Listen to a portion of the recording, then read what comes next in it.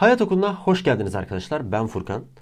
Ekonomik Safsatalar serimizin bu bölümünde bu faiz lobisinden birazcık bahsedeceğim arkadaşlar. Memleketin son zamanlardaki fakirleşmesinde büyük bir rolü olan bu faiz lobisi tam olarak ne yapar, ne işe yarar bunu anlamamız bireysel ve toplumsal olarak refahı anlamamız için çok kıymetli.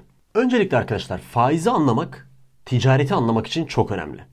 Bundan da önce borcu anlamamız lazım. Borç ticaret için en önemli buluşlardan bir tanesidir. Ticaret nedir arkadaşlar? İnsanların ihtiyaçlarının birbiriyle takas etmesidir. Mesela Mustafa kiraz üretsin. Kiraz mevsimi. Mustafa kirazı üretecek. Ben de buğday üretiyorum. Ben ona buğday vereceğim. O bana kiraz verecek. Yani ben onun kirazını yiyeceğim yaz boyu. O benim buğdayımı ekmek yapıp yiyecek kış boyu. Ama bu ticaretin aynı anda gerçekleşmesi mümkün değil. Çünkü Mustafa'nın kirazı şimdi hasat ediliyor. Benim buğdayım Allah bilir Eylül'de, Ekim'de ne zaman çıkarsa o zaman. Bu esnada da Mustafa o kirazları bekletse o kirazlar o zamana kadar çürür. Bir anlamı olmaz. Yani Mustafa'nın o kirazlardan şimdi kurtulması lazım. Ve ihtiyacı olduğu zaman da benim buğdayımı alması lazım. Dolayısıyla ne yapıyoruz? Mustafa'yla borçlanıyoruz. Mustafa bana kirazları yolluyor. Ben diyorum ki tamam ben sana söz veriyorum şu kadar buğdayı bunun karşılığında vereceğim. Ona borçluyum. Ben hasadımı yaptıktan sonra veriyorum. Peki arkadaşlar bu borç olayı nasıl daha da gelişiyor? O da paranın icadıyla. Yani ben Mustafa ile ticaretimi para üzerinden yaptığım zaman o artık bir standart oluyor. Ve o standart benim daha güvenli bir şekilde önümü görebilmemi sağlıyor. Bilin bakalım ekonomi için en önemli şey nedir? Önünü görebilmek. Sen eğer önünü görebiliyorsan, bir planlama programlama yapabiliyorsan, güven duyuyorsan o paraya, geleceğe dair de daha çok çalışabiliyorsun. Dolayısıyla üretim de daha fazla artmaya başlıyor. Çeşitlilik bollaşıyor. Para da olunca, ortamda bollaşınca nasıl ticaret dönüyor? Diyelim benim bir kervanım var. Bu kervanla A'dan B'ye mal götüreceğim. Ama benim kendi üretebildiğim mal 100 çuval. Halbuki o kervana ben aslında 150 çuval malı da yükleyebilirim. Yani 50 çuvallık orada bir verimsizlik var. Ne yapıyorum? Gidiyorum Mustafa'dan borç alıyorum para. Mustafa bana parayı veriyor. Ben onunla gidiyorum 50 çuval daha malımdan alıyorum ya da başkasının malını alıyorum oraya yüklüyorum. Onu götürüp satıyorum. Verimlilik artıyor. Tabii bunun şöyle de riskleri oluşmaya başlıyor. Ben o kervana götürürken her 10 kervanımdan bir tanesine eşkıyalar geliyor ve benim malımı telef ediyorlar. Dolayısıyla Mustafa da bir dahaki sefere bana borç vereceği zaman diyor ki ya kardeşim geçen sefer sana para verdik zamanında getiremedin. Senin her 10 seferinden bir tanesinde de başına bir iş geliyor. O zaman ben bu ölçüde sana verdiğim borcun karşılığında kar payı isterim. Çünkü sen onu götürdüğün zaman başına bir şey geldiği zaman en azından benim verdiğim para ortaya koyulan riskle beraber bir anlam ifade etsin. Ya da buna başka bir örnek de verebiliriz. Mustafa bana borç verirken onunla 10 tane koyun alabiliyordu.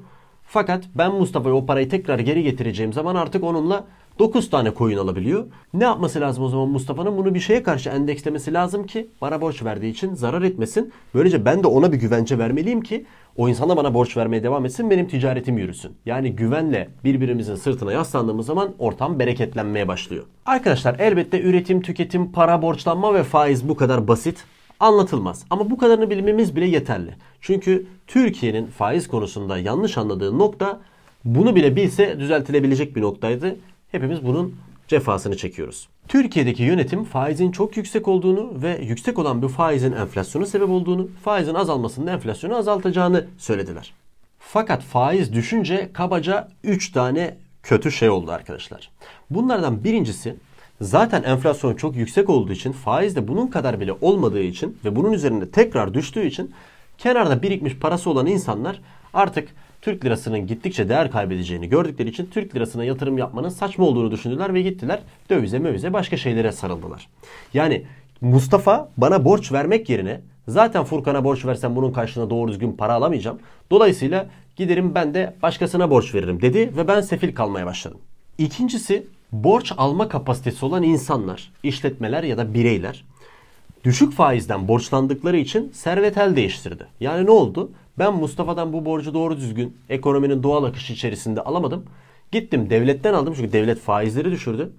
Ama o devlet de parayı nereden alıyor? Devlet parayı bütün vatandaştan, garibanın vergilerinden alıyor. O garibanın vergilerinden aldı. Ben de tüccarım ya. Benim de böyle bir kapasitem var. Fakir zaten parayı borç alsa ne yapacak? Yapabilecek hiçbir şey yok.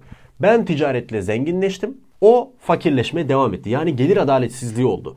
Halbuki ben Mustafa'dan borcumu alsaydım ve ticaretimi yapsaydım bir sorun olmayacaktı. Gidip devletten aldım, devlet de vatandaştan aldı. Dolayısıyla ben vatandaştan almış oldum. Bütün bunların sonucunda Mustafa'nın parası dövizde, vatandaşa gitmiyor.